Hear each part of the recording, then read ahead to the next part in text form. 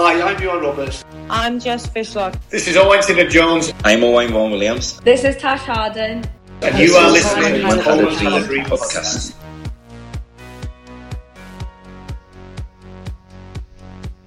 Hello and welcome to an excitable, euphoric and celebratory Coleman Had a Dream podcast. I am here as ever with Ruth. Hello, Ruth. Hello from Oregon. I'm not going to bore you and tell you where Ruth is again. She's in the same place. Let's be honest, you've not tuned in to hear us talk about Ruth's holiday this time. You tuned in to hear us talk about the fact that we're going to the Euros. Get in there! Yay! We're just obviously going to talk about the two games and just the amount of fun that everything has been over the last few days. Even going to school with a hangover for the last 2 days has been a great laugh. And I'm sure Ruth has been having a good time over in Oregon as well. Yeah, more or less the same state of affairs over here. Excellent news. We're also going to answer a load of your questions. Thank you very much for everyone who sent us in some questions. We're going to go through those a little bit later on. I think the first port of call, Ruth, is just to congratulate everyone. It was just an unbelievable night, an unbelievable performance, and I think everyone, manager, fans, staff, deserves a massive amount of credit. Can't argue with that. You know, we obviously don't do this very often. So anyone that's involved in getting us through this process and safely navigated to the other side deserves a lot of praise. And I think you're right, it goes much further than the immediate management and coaching staff and those immediate players that were involved. The fact that we've got some squad depth, we've got some succession planning going on with the teams. You look at the fact that at the same time the under-19s were qualifying for the elite round. Absolutely. That we've just won the Victory Shield. You know, there's so much positive going on. What happened on Tuesday evening is the most obvious manifestation of that, but there just needs to be a whole lot of, as you say, congratulations very broadly. Why don't you tell us about your experience of watching the match and where you watched it and just how much of a great time you had, really? It was a bit strange because rather obviously there aren't many Welsh football fans over in Oregon. Would love to connect with anyone who's over here, by the way. So I was in the state park office where we are volunteering on their Wi-Fi because it's the only Wi-Fi in the area, just trying to keep up with things, pacing around the room as best I could while still connected with my headphones. One of the other volunteers came in and I had to try and explain to him what was going on. I think he kind of got the idea that we were making the playoffs. I think we kind of got that far. And then he asked me, well, so this will be the fourth time. And I'm going, yeah, this would be the fourth time. And he goes, well, how old is your team? And then when I said 1876, he just turned and ran. So that was my experience. Lots of shouting at the room on my own, basically. Not very gregarious, but lots of fun nonetheless. I was in a fairly similar situation, apart from the fact that I had to... I couldn't watch it live. I watched the match about 2 or so hours after it had finished, I think. I had a meeting at work, which I just could not, despite my absolute best efforts, escape from. So I recorded it, turned all my devices off. I didn't reply to a work email for about 4 hours because I didn't want to risk anything coming through. And recorded the match, came back, had a few beers and watched the game, and obviously... excited, to say the least. The highlight, for those of you who might have seen it on Twitter, I apologise for repeating myself, but halfway through the game, not long after we'd scored the second goal, I hear a knock, knock, knock on the front door of our apartment. And I was like, oh, bloody hell. Do people not know what's going on? This is ridiculous. Paused the game, sent Joy, my wife, to open the door, and there were 3 police officers there stood at the front door. It's just like, is everything okay? We've been called in for a domestic disturbance. And we're like, oh, bloody hell. So I had no idea. So I just turned round to the door, wandered over to the front door with my bucket hat on, beer in one hand, and Griff, my lucky, cuddly toy stuffed dragon, in the other. I was just like, oh, is everything all right? What's going on here? So, we've been called to a domestic disturbance, sir. And by this point, one of them is laughing like, "There's something's not right here." A fourth one appears, and he just says, "Oh, I've been watching you sat on the sofa for the last 5 minutes. You've got your curtains wide open, mate. I can see everything that's going on in your apartment. There's nothing going on here. The lady downstairs is going crazy. What's happened?" So I just said, "Oh, well, I may be slightly excited. Wales are about to qualify for the Euros. It doesn't happen very often." And they started laughing, and the policeman went, "Wales? I love Gareth Bale." I was just like, there we go. We're all friends now, lads. Do you want to come in for a beer? No, probably not. Okay. So yes, that was my slightly bizarre experience. And it didn't take anything away from it, to be honest. I was really glad I managed to come home, and Joy watched it with me and kind of had some beers and one or two tears, and called a few of my mates. Obviously spoke to Ruth as well. So it was a very enjoyable evening, to say the least. To move on and actually talk about the two games, it's almost funny to think that the Azerbaijan game happened almost, because that feels like so much other stuff has happened between then, that it's almost bizarre in a way to talk about it, but talk about it we will. The big news, obviously, pre-game was Aaron Ramsey not starting. No other real surprises team-wise, apart from that Ash didn't play. I say no other real surprises. I wasn't particularly surprised. I mean, it seems like a silly question to ask, but how do you think the decisions worked out? Well, I mean, obviously they worked out fine. I do think, I mean, I was worried. I won't pretend that I wasn't when I saw we weren't starting Ramsey. I remember in the last pod, almost as a joking idea, I put forward the thought we might get a half from each, from Bale and Ramsey, like in some weird friendly game. And obviously that's more or less how things turned out. I think there was clearly a risk in what was done. There was a risk in choosing Mepham over Ash. There was a risk in not starting Ramsey. There was a risk in having Bale playing the game, given he was on 2 yellow cards. Obviously, all of those worked out absolutely wonderfully, but I don't think we can't acknowledge that there was some brave chances taken in deciding on that particular team. No, I agree. I mean, fair play to Giggs. Some massive decisions and massive calls there, and not starting Ramsey, I was particularly worried about, but it worked out absolutely fine, and it turned out to be a great decision, as we all know, and I think he managed the situation perfectly in terms of how much time Ramsey got, how much time Bale got, the fact that no one got booked, and I think that was done in part down to the fact that the way we started the game, to be honest. I thought we started so positively, so well, and just kind of built from there. I mean, the first half was a very professional performance. I thought we utilised our best chance, brilliant corner. I mean, what a ball from Wilson that is. I mean, that's taken all the defence and the goalkeeper out, and then the ball's dropped about 3 feet away from the goal line just for someone to lump their head on, and Moore's done superbly well to get over his marker and bury the ball. And from there, I just... it was nervy because it's Wales, but I don't really think we looked back from there. Obviously, Moore had another chance after that. I don't want to be critical of anyone per se, because I think everyone played so well over the two games. Moore especially has come in and kind of contributed so much.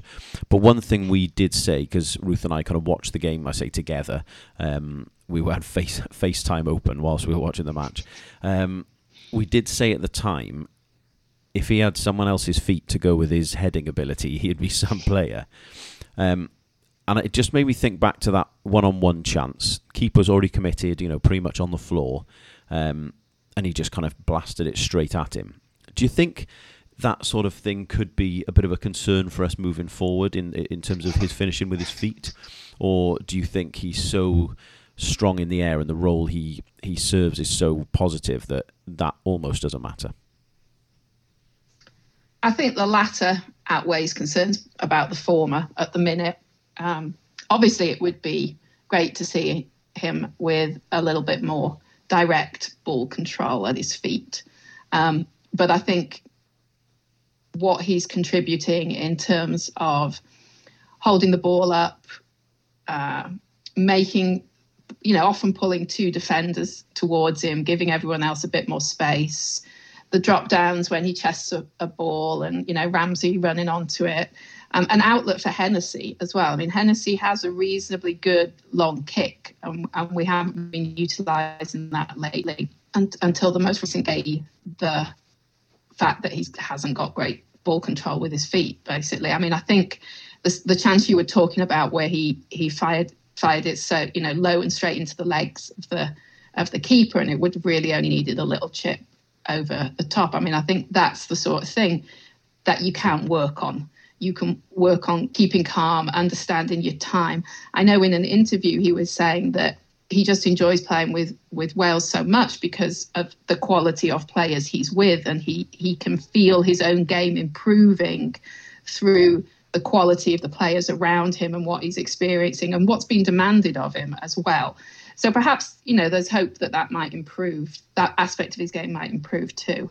Yeah, I don't disagree. I was only asking the question more of a devil's advocate sort of situation, and I think the other qualities he kind of brings to the table far outweigh the occasional slip he might make with his feet. So, I can't really complain in that sense.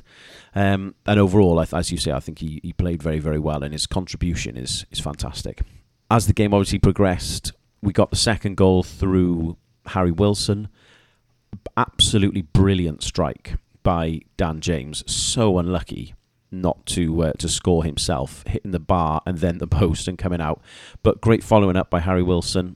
And at that point, the game just felt done and dusted, really. Yeah, it did feel, even though, 2-0 up is one of those score lines that people say is always dangerous because there's sometimes some complacency sets in. And we did back off a little bit, but we never actually looked in any danger of really conceding a goal, did we, in that game? No, not at all. Perhaps the closest to that was the penalty shout. Yeah, I think it was a strange one, that, wasn't it? Because at first viewing, I was just like, oh, come on, get on with it. Kind of had a bit of a funny angle of it, I guess, from the TV, and then saw a replay, and we were saying straight away, oh, bloody hell, we've kind of got away with one a bit there. And there was one particular angle that I saw about 10 minutes later than the actual incident kind of happened in the match. And it was, to me, if that had been the other way around, I would have been absolutely furious that hadn't been given against us, to be honest, because it, to me, just the angle of his body and everything. I know everything happened very quickly, but I think we're a bit lucky there, I suppose, not to give away a pen.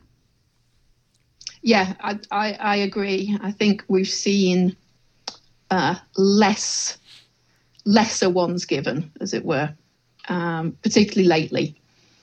So I think we, as you say, we perhaps got lucky with that one. And then from there on in, really, it was kind of a professional performance in that we just did what we had to do to see the game out. There was an argument that Wilson could have done a bit better with his chance in the second half, kind of on the edge of the box with his left foot. Pulled it just a tiny bit wide, but it was a great effort. And I'd also say that Moore should have maybe done more, ironically, with a headed chance that he had. But, we're talking about trying to add gloss to things there. There's no complaints about the situation whatsoever. I thought everyone played very, very well. And we were talking afterwards who would our man of the match be, and we were both unanimous in the performance supporting Joe Morrell. Yeah, I think across both games he played incredibly well. He is a little bit like we were just discussing with Moore. He's another player who just seems to be able to do the basics of what their role demands very well. There's no show, there's no flair, there's nothing particularly striking about his play beyond just the professional nature of doing what he's been asked to do.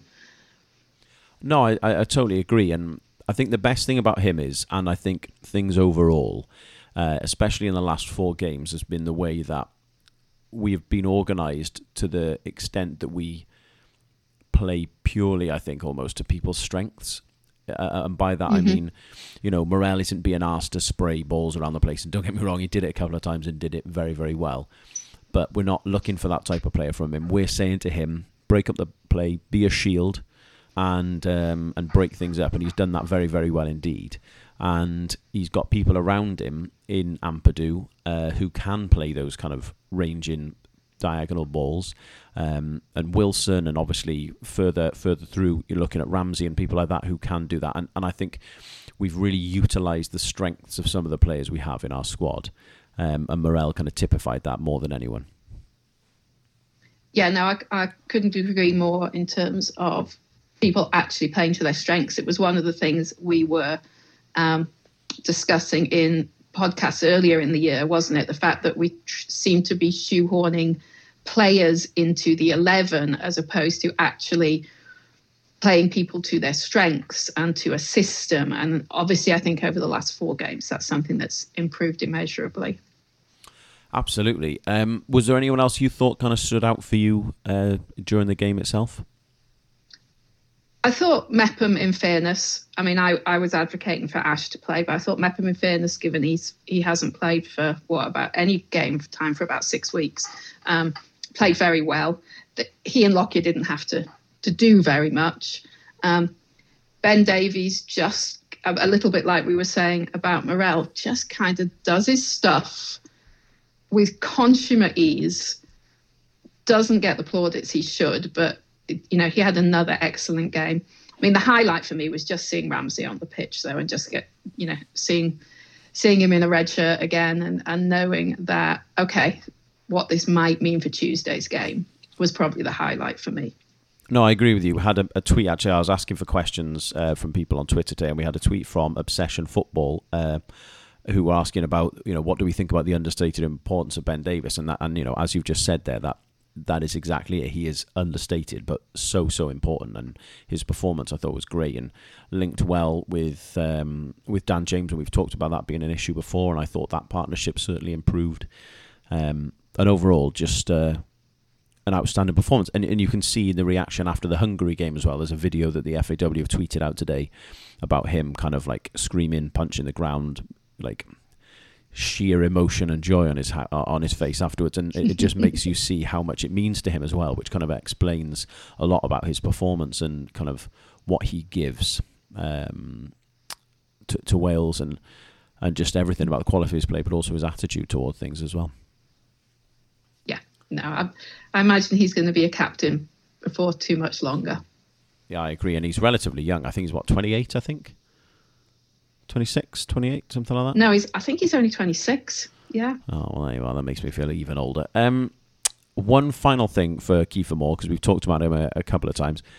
I'm a huge fan, and this got pointed out to me on Twitter yesterday, of him celebrating goals before they've actually gone in. And I don't know if you've seen this, but there's a few things, like the Dan James hitting the bar and then the post and it coming out to Wilson. I can understand him celebrating that one early, because Wilson's there, he's going to tap it in. But before Bale scores against Croatia, for example, if you look at the video, in the background of the video, Morel just stands perfectly still with his arms in the air. Like, Bale's got to go round Lovren, take an extra touch, and beat the keeper, and he's just stood there the whole time with his hands in the air, celebrating. And if there's a little video that someone put out of all the goals that have been scored in the Giggs era, and if I've been trying to look out in the background of them, and there are 2 or 3 where before anything has even happened, or someone's pulled their leg back to strike the ball, he's just stood there celebrating with his hands in the air. It's absolutely tremendous. So I would advise you to go and dig out some of those videos on Twitter, everybody. It's absolutely brilliant. To move on, I think we've said everything we want to say about the Azerbaijan game, Ruth. Yeah, I think one thing that just struck me, we haven't really touched, was the fact that James was on 2 yellow cards and, wasn't particularly protected and subbed off. And I just found that interesting in Giggs's thinking, because I think James has felt like one of the kind of chosen protected ones, as it were. And I did find it interesting that he wasn't protected from the risk of a third yellow. I know what you mean. I think he felt that he could gamble a bit with him, in that he could have done something to kind of win the game and change it round on Saturday if we'd have needed it. But equally, he would have known that he was probably going to drop Harry Wilson for Ramsey to come back into the game. meaning that if James had picked up another yellow card and would have missed the game, he would have known it's actually not the end of my world, because I've got Harry Wilson in my pocket, who's great at set pieces. He's obviously not Dan James fast, but he's still fast. He's got a great shot on him. He can offer us something different were he to play out wide as well. So I think that was his logic, is that he could afford to gamble a little bit more there, because he knew, relatively speaking, that he still had some form of protection for himself and the team in Harry Wilson should he need it for the Hungary game. Yep, makes sense. So, to move on to the Hungary game, I need to stop saying these things, but I was surprised that Ampadu didn't get the start. So I just think it's just the way it's just going to be now. I've just got to shut up. I just think it was a good decision. Let's be honest. Morel played brilliant against Azerbaijan and was obviously great against Hungary as well. But again, I really like the planning element of it. I was surprised that Ampadu didn't start, but it was obviously planned that Morel was going to play. I think he played 55, 60 minutes. And at that point, it was just like, right, switch it up. Let's go and press them in midfield now. Let's take them to the game again. The game to them again. Which I thought was great and, shows how well planned through everything was. And bizarrely, it was the first start of the entire campaign for Aaron Ramsey. Yeah, go to what you were saying about Ampadu. I remember when we were chatting about the game after the game on Tuesday, you made the point that, perhaps using him for the last, say, 30 minutes of a game where he can run everybody else ragged as their legs tire might actually be a really good use of him, as opposed to using him at the start of the games and subbing him off after kind of 50 or 60 minutes, which is what we've done in the last few. I thought the balance of Allen and Morel was interesting. I think in my head I'd kind of pictured them as almost two alike to play together, but actually I think they complemented each other really well.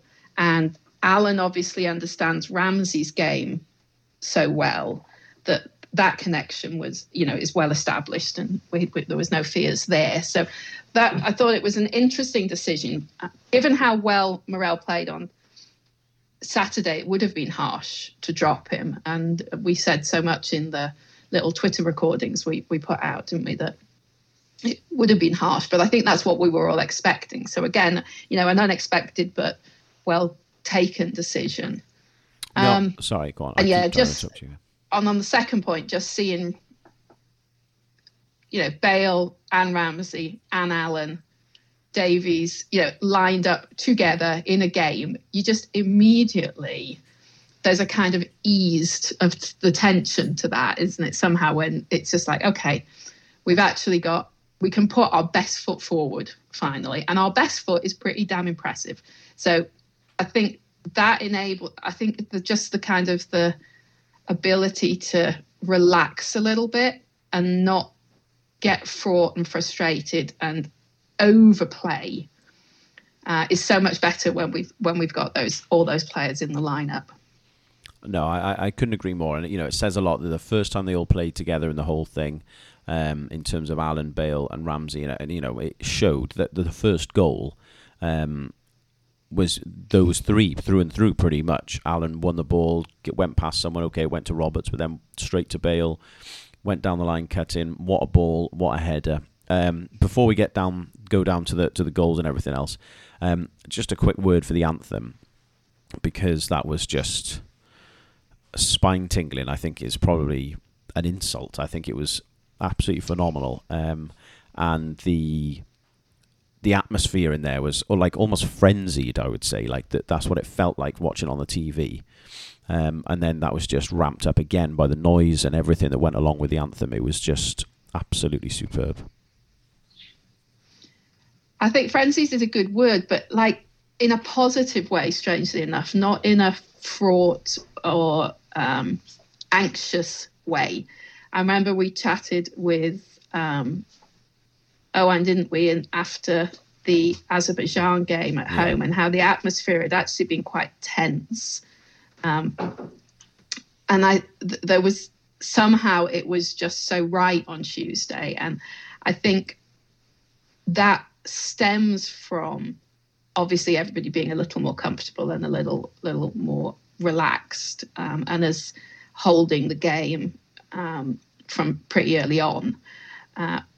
But equally, I think one of the issues we've had when we've had these last gasp, one-off games that we've never succeeded at before, they've been at home, ironically. Well, depends how you view Anfield, but they've been at home. And I think the tension in the crowd has perhaps played its part. And somehow we got over that on Tuesday. Somehow it was a incredibly positive energy throughout. And I do think the fans need congratulating for that. And it started with the anthem. I agree. And then, it just went and went and went from there. And, we talked about the first goal there. I think it was scored after 11 minutes or something like that. And it was almost like everyone was in kind of, I wouldn't say party mode straight away, but I think it was just a bit like, right, this is what we are capable of. Like, we can cut them apart if we need to. And from the second, I think they had quite a strong 5 minutes where they kind of controlled the ball a little bit, didn't really do much with it, but controlled the ball. And then from there, we were just like, right, we've got the ball now. You've had your chance. Stop dicking around. It's time for us to get going. And that's exactly what we did. And there were just 5 minutes. We put our foot on the gas, and there was just no stopping. And that cross was absolutely superb. The header from Ramsey itself was absolutely brilliant. Almost as amusing as people thinking it was Kiefer Moore who scored. People chanting his name over and over again. They just assumed that a towering header in the box had to be him. And they were singing so loud, apparently, in the Canton stand, they missed the announcement of that it was Ramsey rather than Moore. So people just carried on singing it, which I enjoyed massively. And, the noise that accompanied that. And from there on in, it was just, with the exception of the Hennessy save, which we'll come to next, it was just a bit of a cruise, I would say, to an extent. Obviously, we can't not talk about the Hennessy double save. Some slightly kind of dodgy marking, which led to their big lad kind of getting free and putting the header back across. But once it'd done so, Hennessy anticipated and reacted to the first strike brilliantly. And the same with the rebound, knew where it was going. If you actually look at the replay, he's kind of halfway to the ground by the time the ball actually gets to the second guy for his strike. Just a brilliant double save. And whilst it was the only thing he had to do in the whole game, really, it was vital that he did it. I would have hated to have seen what would have happened and changed in the atmosphere or whatever else if they had equalised, because it was kind of sloppy defended. But just a brilliant double save. Yeah, the first one in particular is very strong, and I think the vital timing of that can't be underestimated. If they'd have got a goal back then, we'd have got more nervous. That might have been reflected in the atmosphere. Their confidence would have grown. It is interesting that across the game as a whole, they had substantially more possession than us. It doesn't feel like that when you recall the game, but they were up in the high 50% of the possession, and yet they were able to do so little with it. And the fact that we're talking about that save from Hennessy is an indication of just how little they were able to do with it, because it's the only really defensive aspect of the game that we need to mention.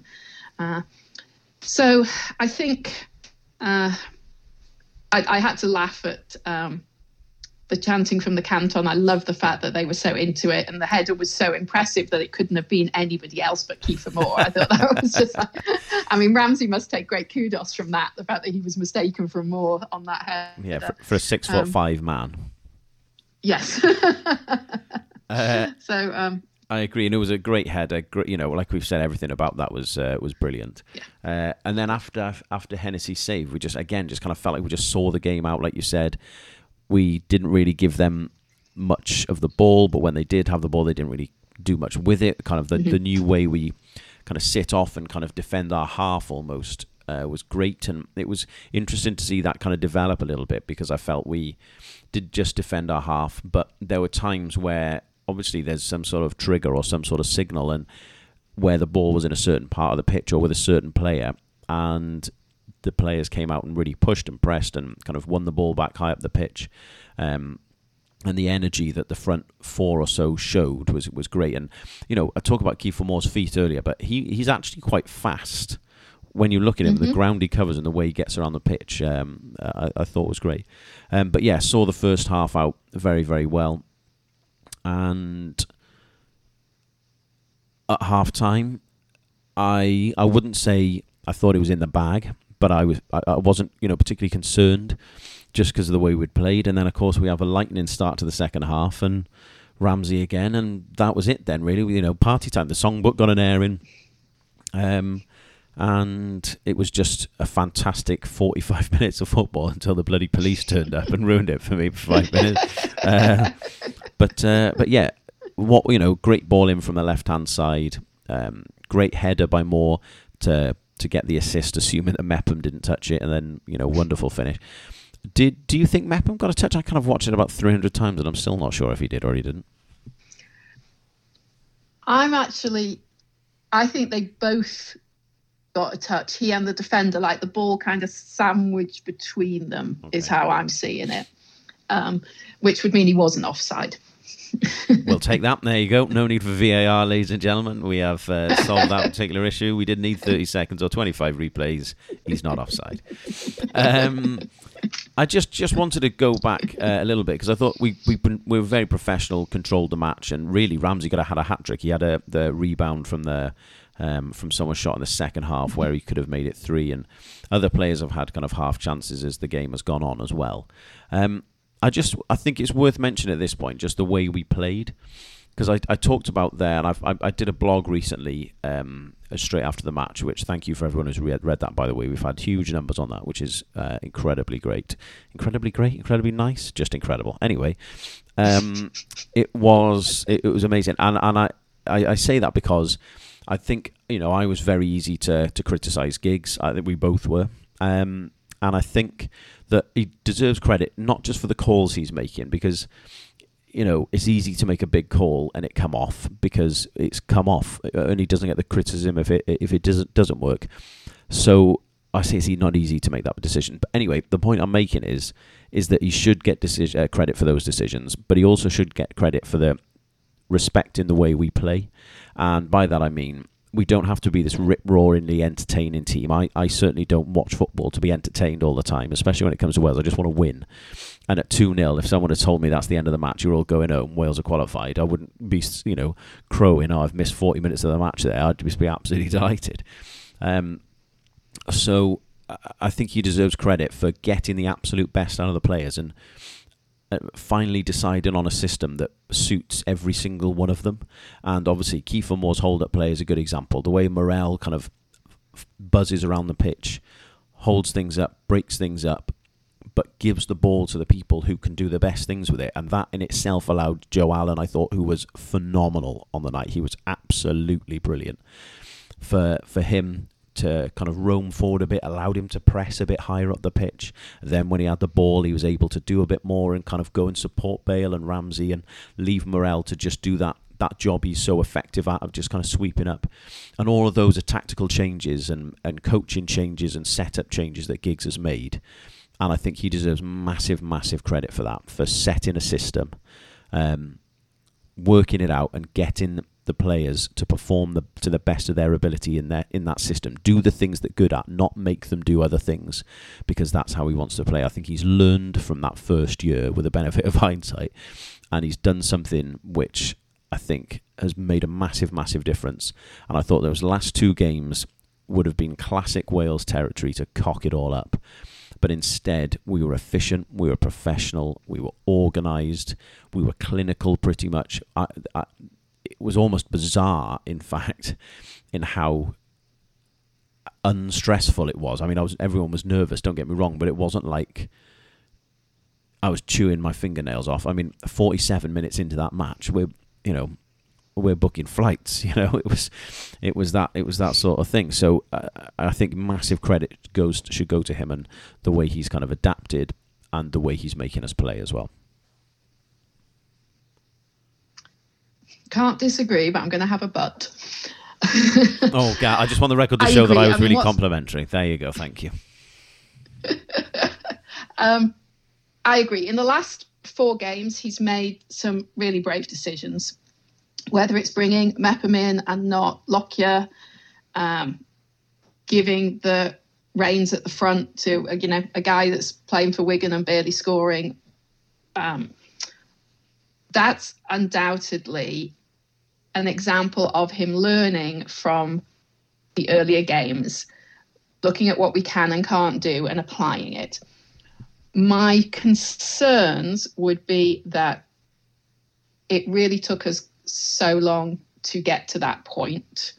I don't think we can naively kind of have a revisionist history about how bad things were after the June games, for example. Can I just interrupt you there one sec, just to ask a bit of a devil's advocate question? Yeah. You say like it did take him a while to get things together, which I think is fair. Yeah. But you don't want to have a revisionist history, which I also think is fair. By the same token, let's not forget that Chris Coleman and Gary Speed both had very, very poor starts to their regime. And I appreciate Giggs had the relative freedom of a year with the Nations League to kind of have semi-competitive games and do what he wants. But do you not think that all of our managers who have had any sort of success in the last few years have come in, had a slow start, had to do things their way? It's not like Coleman walked in and said, right, lads, we're playing 5 at the back. This is how we're going to play. We're going to get Bale up there and blah, blah, blah. Like, that took time to get to that decision. I think Speed lost 4 of his first 5 games in charge or something before the corner was kind of turned there. So do you think that maybe we're still being a bit harsh on him unnecessarily because everyone is going to take time to implement their system? Yes and no. I think if the system had been the system at the start of these qualifiers and we were just somewhat inept at applying it, that would be different than having folks who clearly aren't strikers, Brooks, for example, playing up front. I mean, that just was not going to work. And I don't disagree with you. I think that we have to be mindful of the fact that it was a project to get us to this point, and he got us to this point successfully. And I don't want to sound churlish because that is an amazing achievement. I just have been a bit perturbed, I think, over the last 48 hours about the level of kind of, revisionist, as I said, that's going on, where I think he genuinely should get an amazing amount of credit is for navigating us through Tuesday's game. We have had, half a dozen similar opportunities at least, where we've had a one-off home game with some of our best managers over the years, and we haven't got through it. Hughes, Mike Smith, Mike England, Terry Yorath, Chris Coleman, they didn't do what Giggs managed to do on Tuesday, and was get us through a sudden death game we had to win.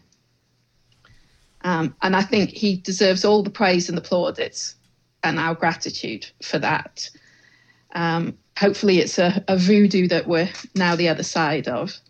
What I don't think we should lose sight of, and I think it applies to Coleman's reign, it applies to what happened with Gary Speed, that we didn't get from there to here without upheaval.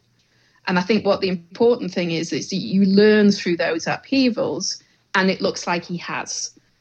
It doesn't mean that we weren't justified in questioning him being at a Comic-Con event one weekend and then we performed the way we did in those June games. Do you know what I mean? I don't think it's unreasonable that people had questions about that. I think thankfully, that's fair. And I think he has there's been lessons learned, and we've moved forward, and we are where we wanted to be. And nothing's going to change the joy we all have in that. No, I think you're absolutely right in what you're saying there, and I'm not trying to be revisionist per se. I think I'm just trying to. I think if we'd have looked back on all of those mistakes, Albania away and Hungary away, and we hadn't qualified, then I think we'd be right to say, well, this has been a shambles. the fact that he has learnt things from those games and we have qualified does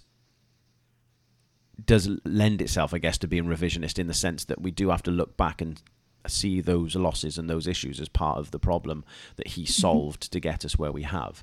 So I do know what you mean. I don't know. It's a difficult one, and I do think a lot of it is just there's a lot of people, us included, who I think was so dead against Giggs that we kind of looked for any opportunity we could almost to find an issue with him. And I think I said this on like a couple of pods ago. I think we've just got to get to the point now where we're past it, and I think he's not going to be perfect. Coleman did things that weren't perfect. There were people calling for Coleman's head halfway through that 2018 campaign.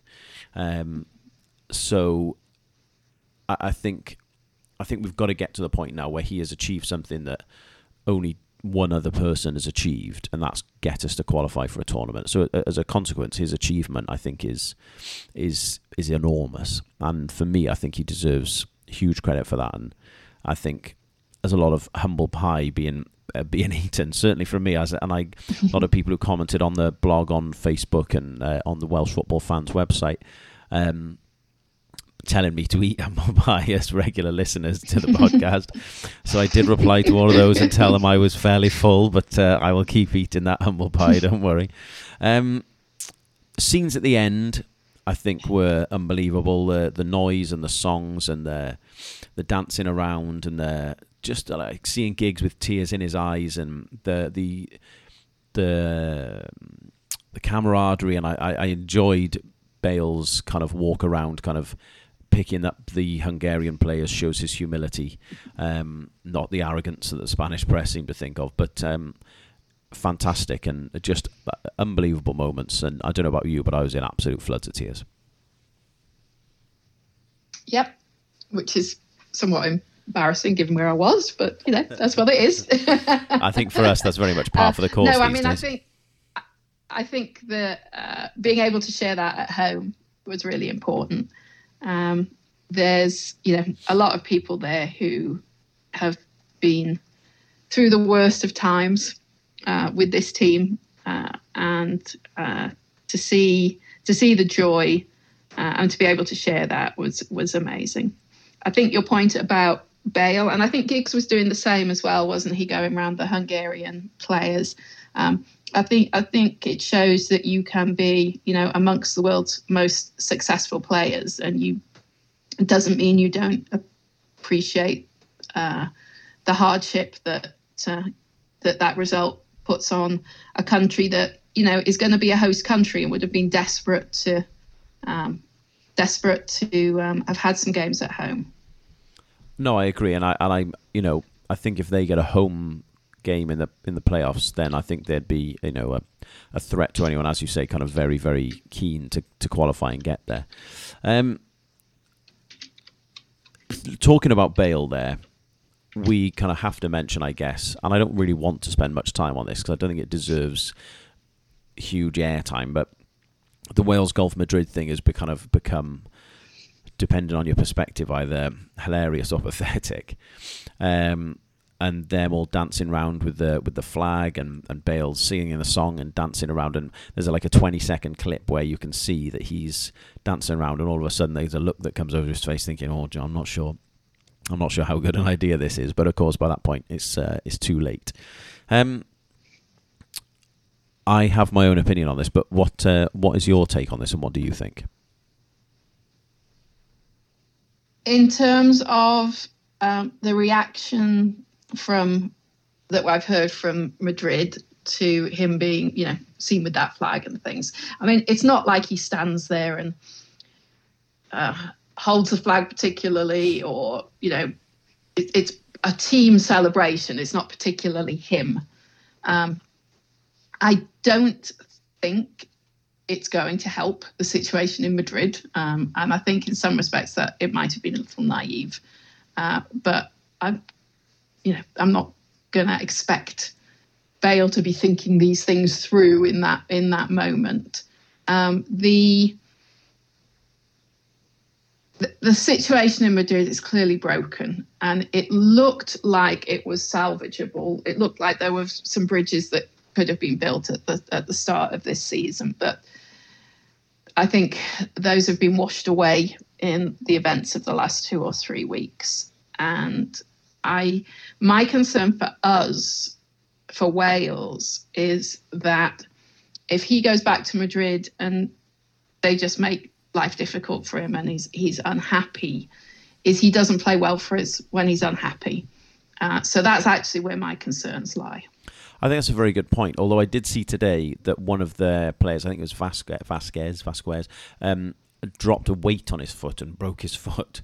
So when you consider their other injuries and the fact that Eden Hazard is not playing particularly well for Real Madrid, I just think they can't afford to not give him game time at the moment. How the fans and whatever else will take that, I think, is a different question. But I do just want to put a bit of context on things. I was listening to the On the Continent podcast from the Football Ramble this morning on my walk to work, because they were talking about this.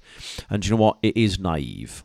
And I think equally by saying naive implies that it was kind of almost thoughtless, whereas I actually think in a way he's kind of almost considered in his actions and the way he does this, because he knows that he shouldn't touch the flag, so he stands behind it, kind of keeps out of the way while still kind of dancing around and jumping around. And I think he knows he's going to get in trouble, but equally he doesn't care. And everyone's saying, they're paying him this much a week and everything else, so he should be respectful to his employers. Do you know what? Yeah, they do pay him a lot of money, and he should be respectful to his employers. By the same token, no one forced Real Madrid to pay however much money. I've heard, up to 600 grand a week. No one forced Real Madrid to give him a new contract a couple of years ago. If they thought he was crap and was more focused on golf and were worried about his lack of Spanish skills, which I think, from what I understand, is a myth anyway, then why did they give him the contract? They've given him the contract. He's a bloody good player. He's scored wonder goals in Champions League finals. He's the first person in the history to come out of the tournament to come off the bench and score 2 goals in a Champions League final. So, let's not pretend that he's a rubbish player and he's he shouldn't be. He's being big for his boots. He's won the biggest tournaments in football. He's won them for Real Madrid. He's scored goals of the highest quality in the highest pressure situations. And that's not just a Champions League. That wonder goal he scored years ago against Barcelona in the Copa del Rey. He has earned his right to be paid that much money. So I just don't think that's an argument for me. The second thing is that all of this has come from a journalist, former player, being a bit of a dick to all intents and purposes and saying this comment. And it's just kind of run and run and run. And yeah, like I say, it's a daft thing to do. He's certainly not helped himself. But equally, if you in any job were told by your manager, by your boss, we don't want you here anymore, we're going to try and get rid of you, well, I think you're within your rights to be pissed off. Equally, if you've got fans chasing your car down the street and kicking your car and throwing stuff at you and saying all sorts about your family, then I think you've got a right to be pissed off. So, yeah, he hasn't helped himself, and I think he knows exactly what he's doing, and I think he knows exactly what he's done. And I also don't think he gives a shit, and why should he? Because these people have treated him so badly, and he will go back to Real Madrid now. I saw a picture of him in training today. He'll go back. I'm sure he'll be involved. He'll be booed when he's on the bench, and he'll be booed if he comes on the pitch, I'm sure, no doubt. And do you know what? He doesn't care, and why should he? I think for all the money he's being paid, I think the argument that he could just quit and go somewhere else is absolutely nonsensical, because he shouldn't need to do that. For every mistake he's made, there is a reason for that. He's been put in that position by the club, by the fans, by the way he's treated by other people. The goalkeeper coming out and saying, we call him the golfer because he's more bothered about the golf. What a dick. Why has Courtois done that? So there's this whole agenda against him for whatever reason, completely unfounded in my opinion, and there's a lot of people who don't really understand the situation, or don't want to have an understanding of the situation, just throw in, soundbite comments about the place. And as far as I'm concerned, Real Madrid deserve all the shit and flack they get from this. And, someone needs to start fundraising to build Gareth Bale's statue outside in the middle of Cardiff somewhere, as far as I'm concerned, holding the Wales Golf Madrid flag, if anything.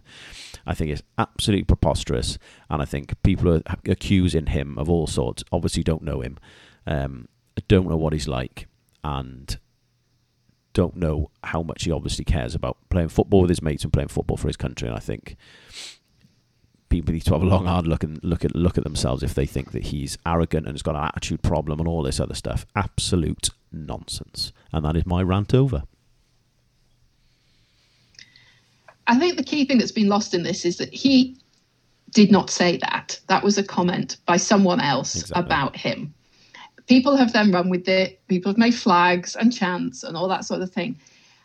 He has never actually indicated that kind of hierarchy. He may have intimated it, but he's never actually said this comes first. And in fairness, in the interviews earlier in the week, he tried to make the point that he just wants to be fit to play for whoever he should be turning out for on a Saturday, whether it's Wales or Real. So I think the problem is we see it in that context. It's going to be very difficult to see it in that context for a Real Madrid fan. And I think the momentum is building so much there that I don't think he's long for Madrid. I think he's going to go somewhere in January, even if it's short term on loan somewhere just to get out of there. I think he's going to go, and then I think he'll make a permanent move in the summer at some point. I think he can't. It's not sustainable anymore. The ship has sailed on all of this. Yeah. To move on, we have had a lot of questions in, so thank you very much to everyone's questions. Sorry. I'm going to rattle through a few of these, Ruth, and if I could have your quick responses rather than our usual wanderings. The first one is from... I can't promise. Yeah, I say that like I'm very concise. The first one is from @DanRoberts11 on Twitter. Thank you for the message, Dan, who says, were we to make a combined side for 2016 and then what we think a team could be for 2020, what would it be and who would be in it? I think we're safe to say we can have Hennessy in goal. I think right now, I would take the 2016 team at their best. What, all in with no switches? Yeah, I think so, because you'd keep those centre backs, and I think it's difficult to make a comparison when we were a 5 at the back versus a 4 at the back, because there isn't a ready kind of I'd take A over B kind of scenario, is there? I know what you mean. But I think us at our best in 2016 is probably better than what we have seen thus far of this crop. I think in the long term, these guys could be playing better football. Would they be more successful? You've got we so over, in inverted commas, overachieved in 2016 that I think it's incredibly difficult for any team to come close to ever even emulating that, and certainly not surpassing that. So it's difficult then, isn't it, to measure things in terms of what do we mean by what is success at that point. So I think right now I'd just take the 2016 team. Well, there you go. Because for me, the core people are still the same. It's still Allen and Ramsey and Bale, Hennessy, Davies. They are the glue in both of those teams, aren't they? They are. I think the difference for me is I generally agree with you. I think, and 2016 Gareth Bale is definitely better than 2020 or 2019 Gareth Bale. The only thing I would argue with is I think, I don't know how, and I don't know how it would work. And this could be a podcast on its own, actually. But I would put Dan James in there because his pace terrifies people. I would also say that I think we have a stronger bench now than what we had then, and certainly a stronger squad. I think in the squad at that time there were certain players, and I don't want to name names, who maybe got in because we needed to take 23, and whereas in this, I think you'll have to do. There's some go in to make the 23, if that makes sense. So I do think we've got a stronger squad right now and a stronger bench than we did then. But yes, definitely agree with that. And I think that in the longer term might ultimately be what is the difference between the two classes of. I agree, especially looking forward to 2022 as well, which is obviously the World Cup in Qatar. Just to try and roll through a few of these, I've written this Twitter name down and now I really can't say it. Quickly, how should we approach the friendlies before the tournament? Do we think we should try different lineups and formations in case a key player gets injured and we need to change the system? Or do we stick with the system and find alternative players who can fit into it? And that is from Eloknai123 on Twitter. I'm so sorry if I've said your name wrong. I also called someone Saul last time instead of Saul. So yeah, I don't know why I gave him like a Brazilian flair, but I apologise. I apologise on Twitter, so I will apologise in person as well. I think for me, I think we've got to find, if we're worried about players who can't work the system, then I think we've got to stick with the same system. I don't think we can have 10 systems just to, if in case someone gets injured. I think we've got to stick with the system because it's taken us such a long time to get to the system that we've got, that it's effective. And I think we need to look at other players who can fit into that system as a plan B, rather than if Kiefer Moore's injured, we're going to play 5 at the back type of thing. And I appreciate that's not what Eloknai is suggesting, but I'm just giving it an example there. Yeah, I think the system has to come first. One of the problems earlier on in the campaign was playing players, not playing a style. And I wouldn't want us to go back to that. I do think we have to, particularly the number 9 role, is what do we do there? Because the options we have currently are very, perhaps some folks aside, but are very different styles of players than Kiefer Moore. So I do think we need to work out what that means for us. If we need to change things up, we're chasing a game, someone's injured. But I wouldn't want to see us messing horribly with the system. But we do have to have plan B scenarios ready to go. I agree. I think maybe we can look at doing something where, we change something for 20 minutes because that's a scenario we might need, but rather than kind of starting a game with that new system or something like that. Yeah, agreed. Okay, so I say one more. We've got a few more. I want to rattle through them as quick as we can. Do we think that Rob Page's introduction to the Wales setup, obviously replacing Osian as number 2 to all intents and purposes, has been important?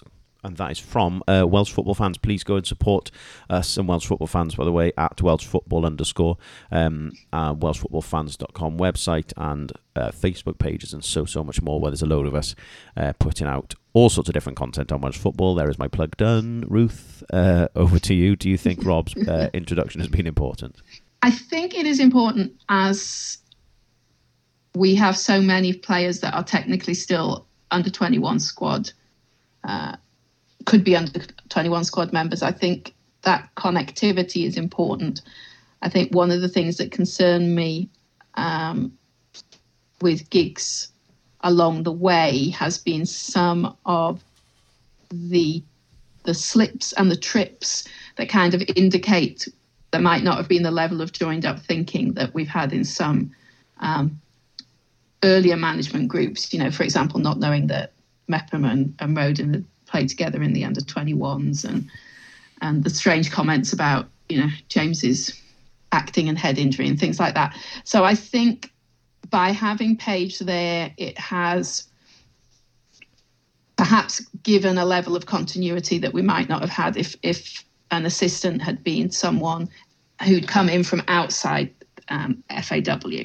So I think that part of it perhaps is important. And moving people up the age, behind that, moving the coaches up the age groups, again, might not have seemed the most obvious thing to have done, but it does seem to have worked thus far.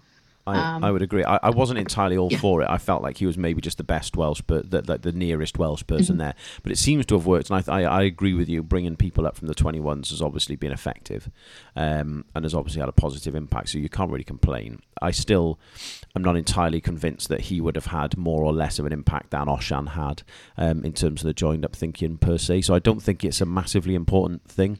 By the same token, if it's something that has made Giggs feel comfortable. Having someone who knows those younger players better, then it obviously has had an impact because of the impact that those players have had coming in. So it's hard to say it isn't important, but I also don't think it's something that's been that extra 10% we needed, if that makes sense. No, it does. It does. One more from Welsh football, which is. And I did say to Lawrence or Alex, whoever sent this in, they are risking making Ruth cry by asking this question. So if Ruth does tear up, it's their fault. Does Chris Gunter risk missing out if he doesn't leave Reading in January? I think it's a risk. Equally, I mean, we've talked about the fact that he's been in the squad up until now because there isn't a really obvious other right back once you get past Connor Roberts, and even Connor Roberts isn't playing all the time for Swansea at the minute. So it might be a case that we don't have a huge deal of choice in that particular position. But clearly, I think just for his own kind of zeitgeist, just for his own self, he needs to be playing football. So I'd love to see him move from Reading if things are going to continue to not work out there. I agree. I think he does have to move. By the same token, I think we are lacking in depth in that particular area. So I think I don't think, I wouldn't say it doesn't matter, but I think he does need to move. But I also think that if he doesn't move, I still think he'll make the squad. By the same token, I just think for his career, he needs to move, and I think he will. In January, I'm sure that is kind of being worked out for him as we speak. So I'm confident he'll move, and I think he does need that to guarantee his place in the squad. But I think just through a lack of alternatives, he'll probably end up there. Although I will say, which does lead into the next question from the 94th minute, which was, which player do you think could surprisingly make the 23-man squad for the Euros? The one I was thinking, because of the Gunter situation, plus the fact that Connor Roberts isn't playing regularly for Swansea at the moment. He's started a lot of games on the bench in the last couple of weeks.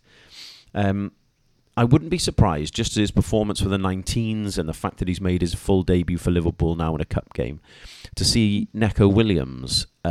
He's a right back. He's obviously young, he's exciting. And if he were to go on and have a bit of a breakthrough season, playing a bit more for Liverpool in the cups, especially that kind of messy period they've got where they're playing the World Club Cup and the Carabao Cup, I think it is, or FA Cup, whatever, where they've got that kind of clash of fixtures. I could see him getting more game time there. He ends up doing well in those games, gets a January loan move somewhere, has a great second half of the season. When you're looking at the fact that maybe Roberts isn't playing all the time, maybe Gunter isn't playing all the time, Giggs does love a young player, loves a gamble. I could see him being the one who might make that, be the surprise candidate, if you like. Yeah, no, I think Neco Williams is a good shout there. He's obviously on Klopp's radar. I think he's getting to the point where he's going to start getting some, as you say, perhaps only cup level play, but he's starting to get some play with Liverpool. I'm not sure it would be a surprise choice, but I think if Tom Bradshaw keeps playing the way he's been playing lately, he's got to be in consideration, even though he seems to have been overlooked of late. I think you're right, and especially we're talking about what the plan B could be. That suggests that, although I would still say in Giggs' mind, Tyler Roberts is further up the pecking order than Bradshaw, but even so, that possibility is there. I agree with you on that one.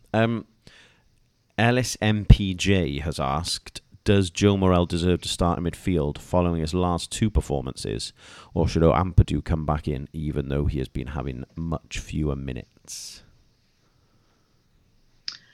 I think the fewer minutes might come into play as we go deeper into the German season, because I suspect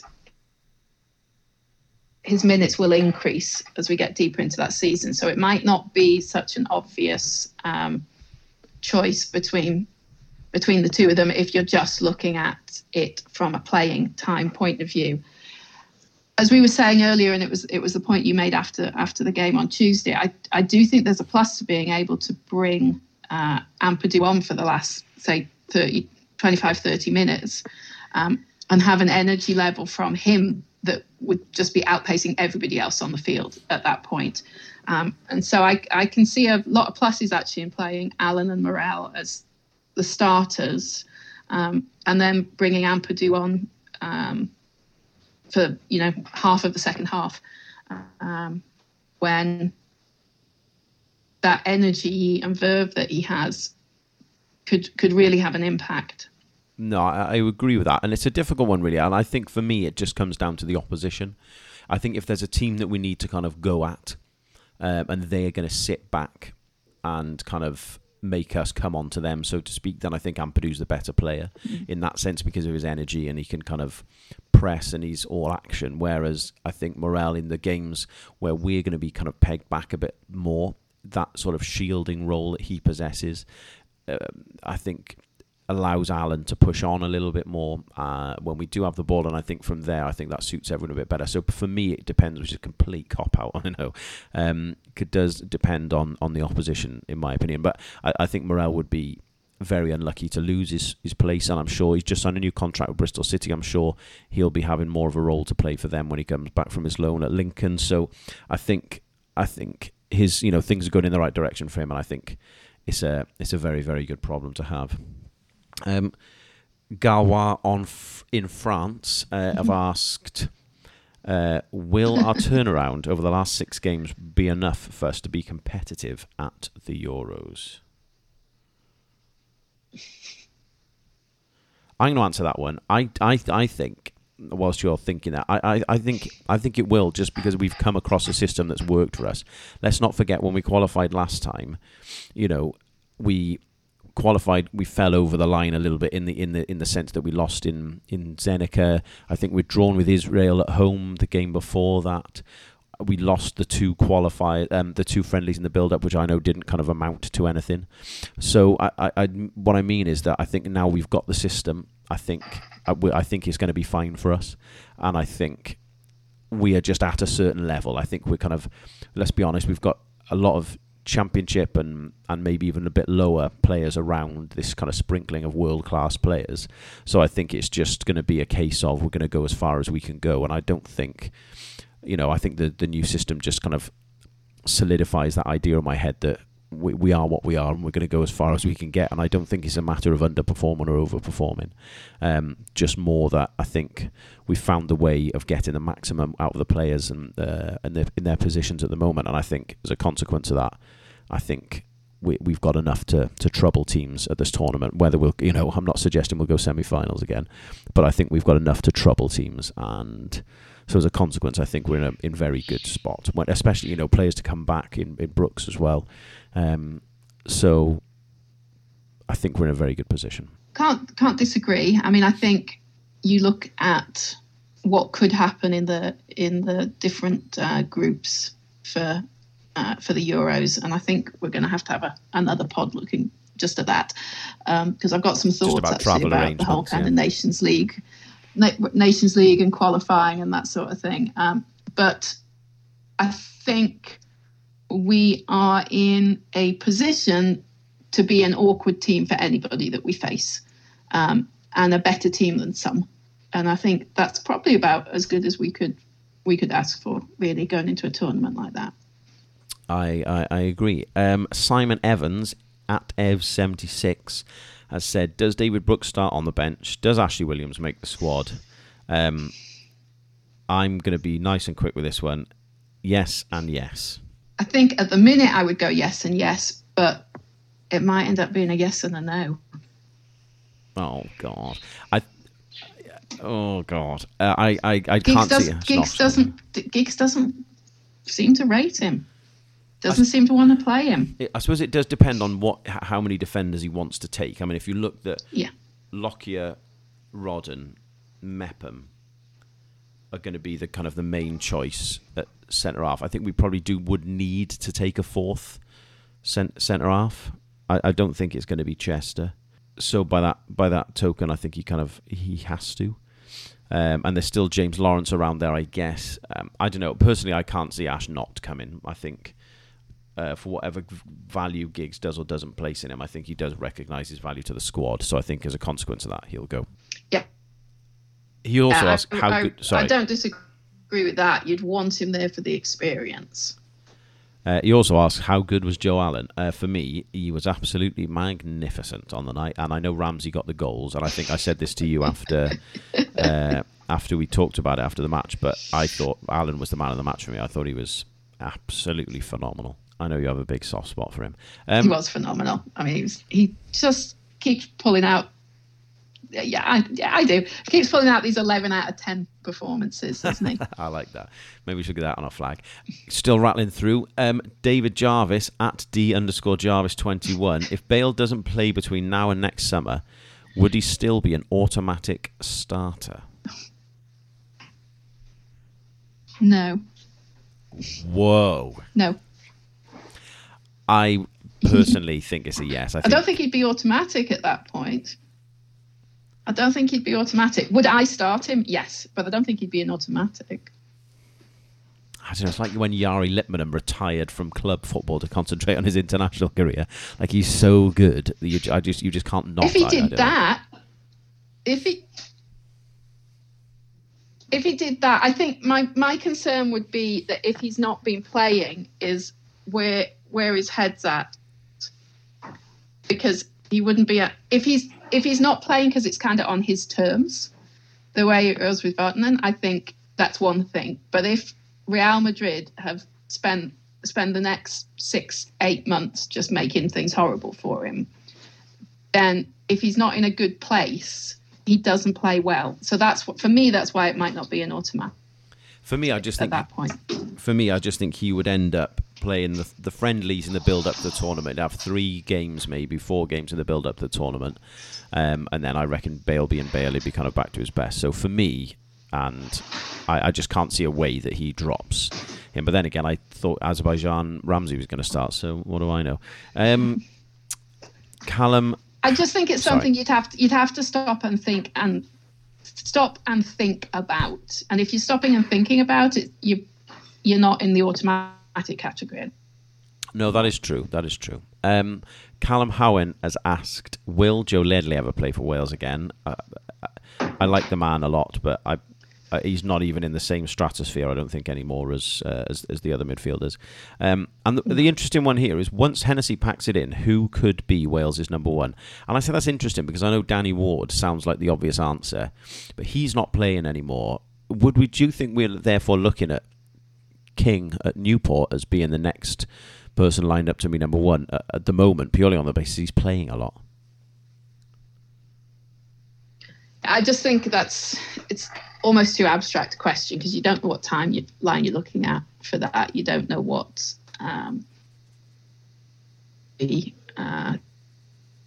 what other players may or may not be doing at the time. So I think it would, under the current circumstances, you'd still be looking at Danny Wood. But I think it's a bit too out there as a question. Because you could be talking about something that happens in 18 months. You could be talking something that's 4 or 5 years away still. That's true. Obsession Footballer also sent us another one which says, did any of us see a scenario where players from Lincoln, Charlton and Wigan kickstart our campaign? I think it's going to be more of a rhetorical question, but I absolutely did not see us having that situation happen. But there you go. I think we might... Well, I think I'm done. Are you done? Yeah, I think I've actually got quite a lot of thoughts about the whole sort of qualifying process and the role of the Nations League and the draw for next weekend's draw and things. But I think that might be a different pod. Yeah, I think, listeners, we will do a pod on the draw and the groups and the horrible corrupt nature of UEFA, sorry, at another time. We are going to have Tash Harding on. We're hopeful to record with her next week to do something about the women's game. We have not forgotten about that. We are going to do a review of the game against Northern Ireland, the 0-0 draw. That is coming. That is in the pipeline, but we are waiting to just sort that out with Tash so we can do that properly and have her take on things. So we have not forgotten about the women's game. That is absolutely still high on our priority list and it's coming soon. I'd like to point out that the Racism in Football podcast we did a couple of weeks ago is still up, so if you haven't had a listen to that yet, please do. Please have a read of my blog that I wrote about the night we qualified and my grovelling in Ruth's word revisionist apology to Ryan Giggs, and just well done, everyone. I think this is an amazing, amazing thing which does not come around very often and so exciting to be a part of. And I just can't wait for June. I can't wait to be bankrupt and fly around places and hopefully see something amazing happen again. It's hopefully going to be another amazing summer. So well done. Thank you to all the players, if anyone listens, which I doubt. But if anyone does listen, thank you. You've made us all very, very happy indeed. Ruth, last word to you. No, just echo what you were saying. Looking forward to a few months of worrying about injuries, worrying about squads, arguing over who's the 23, which will be fun. And just can't wait for June and hopefully a little bit of July as well. Exactly. I think when we pick a 23, that's going to have to be, I don't know, like a 3-part podcast special, I think, the way we waffle and argue about things. So I think, there's at least 4 podcasts in that. Just like I said, thank you, everybody. Sorry, one last thing. I did just say last word to Ruth, but I lied. I just want to say a big thank you. Over the last week or so, our numbers on Twitter and stuff like that have gone through the roof and just had loads of really nice messages about the podcast and about the blog and just about so many different things. I think, but at last check, about 1,300 people had read that blog, which is by far and away our biggest numbers. So thank you very much to everyone who's listened, to reads, who sends us messages and kind of interact with us on Twitter and Facebook. We really, really enjoy it, and thank you very much for that as well. Should we say bye then? Do you think we've waffled enough? We have threatened to say goodbye for 10 minutes. So I just think no one wants to not talk about this. That's the thing. I think even though we've talked about it so much over the last few days, I think everyone just wants to keep going. Not that anyone wants to listen to us. Anyway, I will stop. Thank you very much for listening, and we will be back in touch soon, hopefully, as we plan a trip to Rome, Baku, Copenhagen, St. Petersburg, and everywhere else in between. Thank you very much for listening. Goodbye. Bye-bye.